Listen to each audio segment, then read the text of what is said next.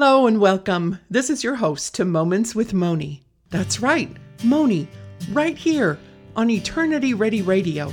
I stopped by to let you know that you can listen in on Sunday mornings from 10 to 10:30 a.m. Pacific Time. At present, Moments with Moni is going through the Biblical Covenant series to help us understand what God is doing and what our role is in His plan. Sprinkled with a dash of humor, the storytelling of these covenants brings us closer to understanding the heart of God. So put it on your calendar and share it with your friends. Gather the family together and listen in here on Eternity Ready Radio, Sundays from 10 to 10:30 a.m. Pacific to Moments with Moni. Thanks for listening.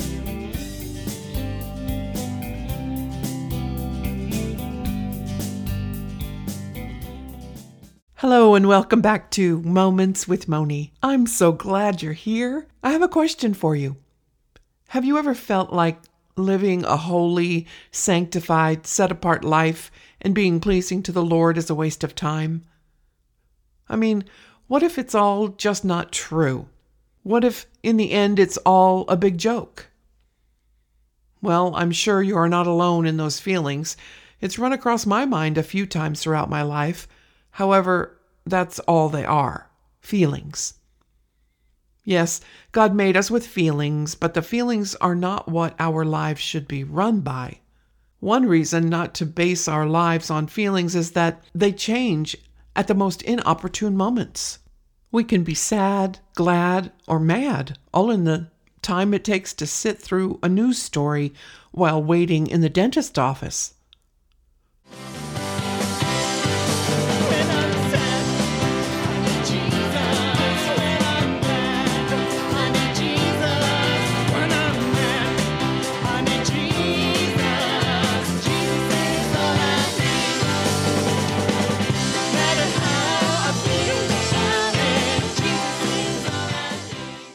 What if I decided that my new acquaintance would feel better with a big bowl of ice cream and all the toppings? Sounds like fun, doesn't it? However, the fact that she is a diabetic and sick right now, and that big bowl of sugar would not be helping her, but in fact hurting her, the more I know about another person or a situation, the more solid foundation I have of the facts concerning my friend or that situation. The fact is that God loves us. In fact, He loved us before we ever knew Him. God knew centuries ago that you would be here today, doubting His love because feelings got in the way. So He left some love letters for us to read to remind us of the facts, as well as the reminder that He loves you and made a way for those who love Him to be with Him forever. Yes, that is through Jesus, the better and the new covenant. Jesus is the new covenant. As we delve into the new covenant a bit deeper today, we will see not only does God make a way for our salvation from a fallen world, but a way to be holy through Jesus and bring others along with us to a new and a holy city where we will live life with our beloved forever. And now from the new to the old, comparing the promise to Abraham and the promise through Jesus. There are some that say that the church has replaced the nation of Israel as God's people. It might make some feel better to think this way, but the facts of the Bible nullify any feelings in such a direction. If we compare the nation of Israel to the body of Christ regarding the promise that was given to Abraham, the same promise was given to Israel, but it was fulfilled through the church. In Genesis 12:3, God told Israel that He would make them a great nation and bless them that blesses them, and curse them who curses them. And in them all the families of the earth would be blessed.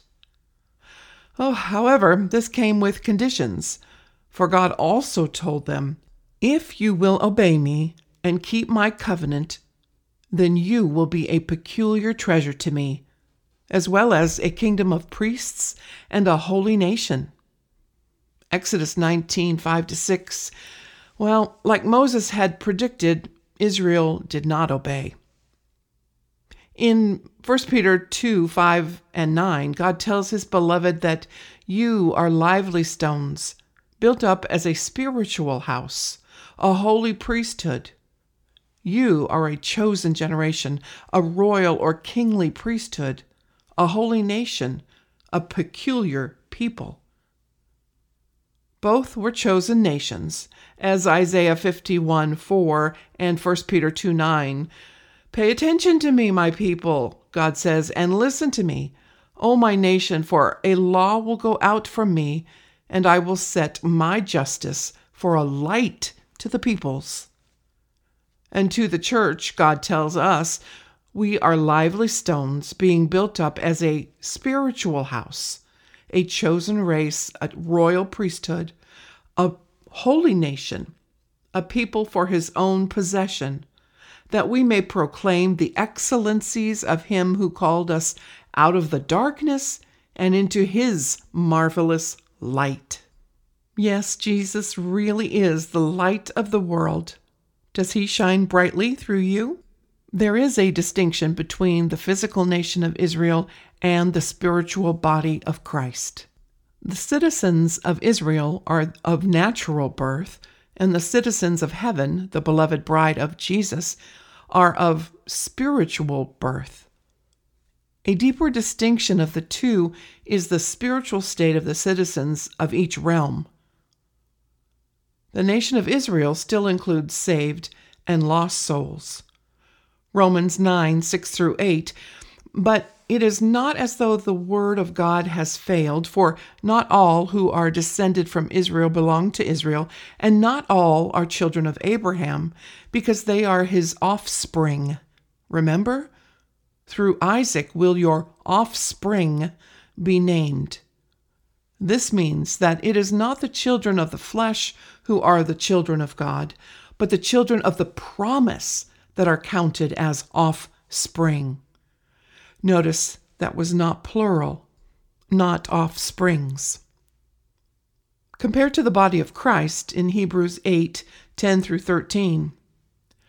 For this is the covenant that I will make with the house of Israel. After those days, declare the Lord, I will put my laws into their minds and write them on their hearts, and I will be their God, and they will be my people. Never again will everyone teach his neighbor of his brother by saying, Know the Lord, because all of them will know me, from the least important to the most important. For I will be merciful regarding their wrong deeds, and I will never again remember their sins.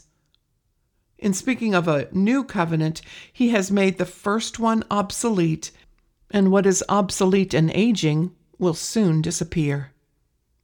And then there is the comparison in the Word of God regarding the proof of citizenship in the physical nation as circumcision of the flesh, and of the spiritual kingdom, a circumcision of the heart by the Holy Spirit.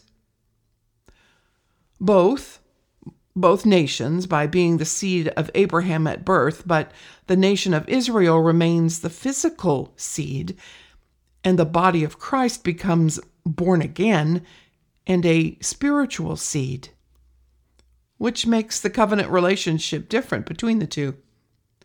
Israel is loved and chosen, redeemed and adopted as a physical nation on earth through the Abrahamic covenant, which continues through to the millennium. The body of Christ, through the new covenant, is loved and chosen, redeemed and adopted as a spiritual family in Jesus, beginning at the day of salvation, continuing all the way through eternity. Both were redeemed. The nation of Israel was physically redeemed from Egypt, and the church is redeemed spiritually from sin. Both are called Israel from out of Egypt, and the church is called out of the world. The Old Covenant through Abraham is conditional and tells physical Israel to do and live or disobey and die. a condition of the Abrahamic covenant of works. Whereas the new covenant, that sacrifice of Jesus for our salvation, covers those in the covenant with his own precious blood and calls it finished. We need only believe with a blessing of grace through faith. The governmental rule over the physical nation of Israel still stands as the Abrahamic and the Mosaic covenants, while the body of Christ is ruled by the whole law of Christ, which he himself summed up when he explained that we should love the Lord our God with all our heart, soul, mind, and strength, and to love our neighbor as ourselves, and against this there is no law.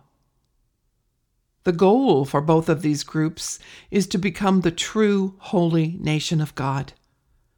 This goal has not yet been realized by Israel.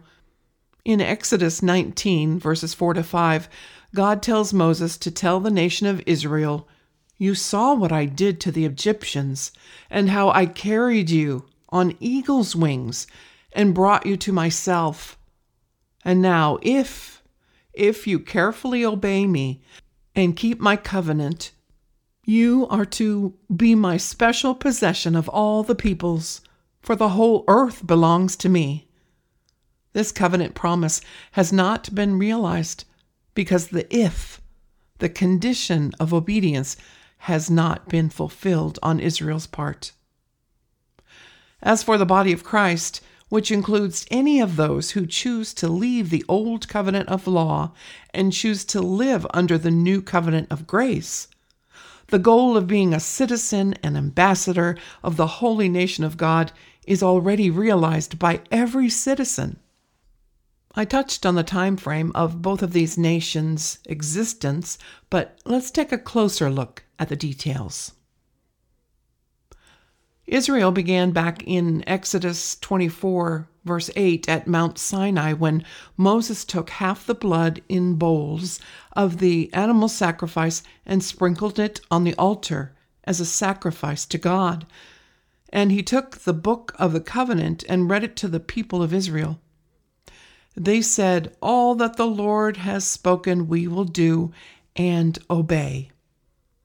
Moses then took the blood, the other half, and sprinkled it on the people and said, "This is the blood of the covenant which the Lord made with you based on all these words." Sounds like a done deal to me. The end of the time frame of Israel as a nation is recorded in Matthew 27:51. When Jesus had cried out in a loud voice and died, and then suddenly the curtain in the sanctuary was torn in two from the top to the bottom, and the earth shook, and the rocks were split open, and many saints who had died were brought back to life. After Jesus' resurrection, they came out of their tombs and went into the holy city and appeared to many people. When the centurion and those guarding Jesus with him saw the earthquake and the other things that were taking place, they were terrified and said, "This man certainly was the Son of God." These were eyewitnesses to what had happened. Sounds like solid proof to me. The church begins at a different time in history, known as Pentecost, when for just as the body is one and yet as many parts, and all the parts of the body, though many, form a single body, so it is with the Messiah. For by one Spirit, all of us, Jews and Greeks, slaves and free, were baptized into one body, and were all privileged to drink from one Spirit. For the body does not consist of only one part, but of many. You can find that in 1 Corinthians chapter 12, verses 12-14, and it continues forever. Now, Ephesians 2 seems so much more clear after going through these comparisons, where the two nations becoming one in Jesus, who has broken down the middle way of partition between us. You know, I used to think that this chapter describes how me, myself, and I, as a sinner, used to be afar off from Jesus. but now am part of his forever family because of faith in the finished work of Jesus. And we see a call for all believers to be in unity. However, in light of the new covenant, Paul was reminding his countrymen about so much more. Have you ever seen a diagram of the tabernacle in the wilderness? If you remember us talking about it a few episodes ago, it was the tabernacle that the Israelites made according to the precise directions that God gave Moses. All the tribes of Israel would camp around the tabernacle with the entrance gate due east, and the Levites camped all around and next to the tabernacle with the rest of the tribes outside that perimeter. Due west was the gate, the way into the tabernacle. Let's remember that Jesus is the way, the truth, and the life, and no one comes to the Father except through him. Walking into the tabernacle, you would see the bronze altar where substitutionary animals would be sacrificed. Before Jesus came, the new covenant, who took the need for this away. Beyond the bronze altar was the bronze laver. Remember, our minds are to be washed in the pure water of the Word of God. Stepping further inward, only Jews at the time of the desert tabernacle were allowed to enter the outer court. Then there was the inner tent inside, the outer skins of the tabernacle that were covered in pitch, kaphir. That's the name of the pitch that was on the outside of the tabernacle, the same thing that Noah's Ark was covered in. As God looked down upon the tabernacle from heaven, he saw this pitch, which came from a henna plant, which dried the color of dark red, like the color of blood. This tent, this inner tent, now had a door on the west that only the priests were allowed to enter, for this was known as the holy place. Stepping inside, the priest would see the lampstand on the left and the table of showbread on the right. Straight ahead would be the golden altar or altar of incense. Beyond that, a beautiful veil hung from the top to the bottom, embroidered and colorful. Only the high priest entered beyond the veil once a year to make atonement first for himself and then for all the people of Israel within the Holy of Holies. Inside the Holy of Holies was the Ark of the Covenant, and the mercy seat was on top of that. In this Holy of Holies was the cloud spoken of in Exodus chapter 40, connecting heaven and earth.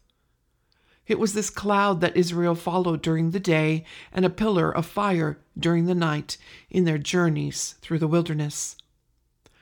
All this was merely a copy of the heavenly tabernacle.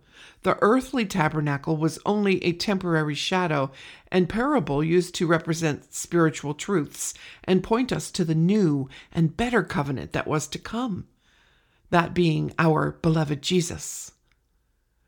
From that moment forward, it was the blood of Jesus Christ that forgave sins and set the Levitical system and animal sacrifices aside. At that very moment when Jesus died on the cross, the veil before the entrance to the Holy of Holies in Matthew 27, it was an enormous 4-inch thick, 45 to 60 foot high, beautifully embroidered curtain. Well, that tore in two from the top to the bottom. God describes what has taken place best in Hebrews chapter 4, starting at verse 14. Since then, we have a great high priest who has passed through the heavens, this being Jesus, the Son of God. Let us hold fast our confession, for we do not have a high priest who is unable to sympathize with our weaknesses, but one who in every respect has been tempted as we are, yet he was without sin. And let us then with confidence draw near to the throne of grace, that we may receive mercy and find grace to help in time of need. Oh, the tearing of the veil is profoundly significant. and provides a pictorial foundation for how we can approach God today. God has torn down the barrier between himself and us through the work of Jesus. The physical tabernacle was a way for the physical nation of Israel to enter into a covenant relationship with God.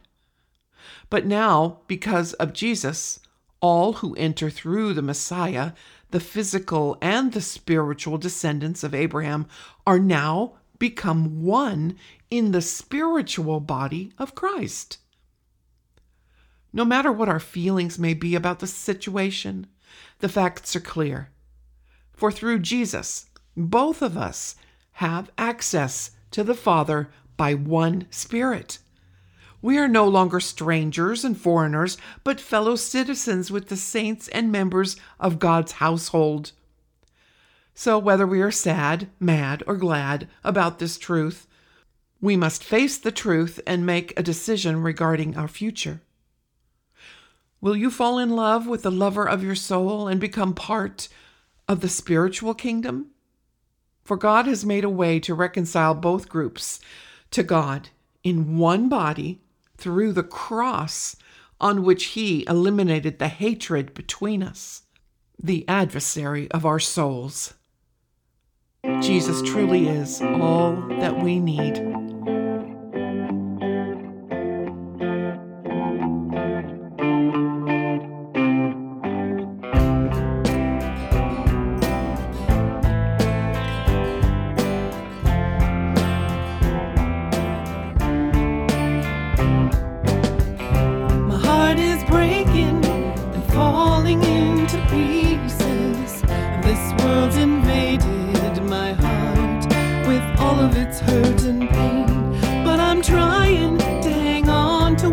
Told me through the tears, I just can't see it, but I believe it's not in vain. Oh Jesus, I believe that you will never leave me. Oh Jesus, I believe that my heart is safe within your hands.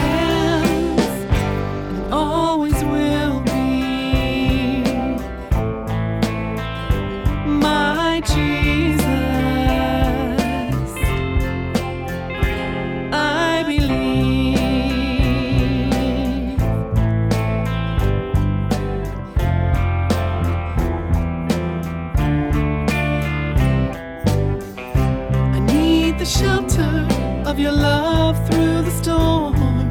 It blows so hard around me, I'm losing sight of what I know is real. But I'm trying to hang on to what you told me. Through the tears I just can't see it, but I believe in what I cannot feel. Oh Jesus, I believe that you will never leave me, no, no. My Jesus, I believe that my heart is safe within your hands, and always will be. My Jesus,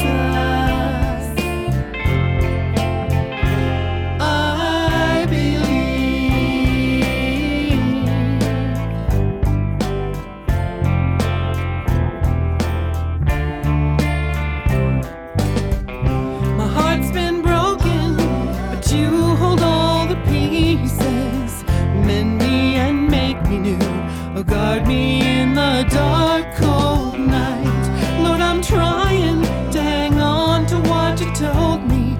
I need you so desperately. Keep me and hold me tight. You are more to me than any other could ever be. You satisfy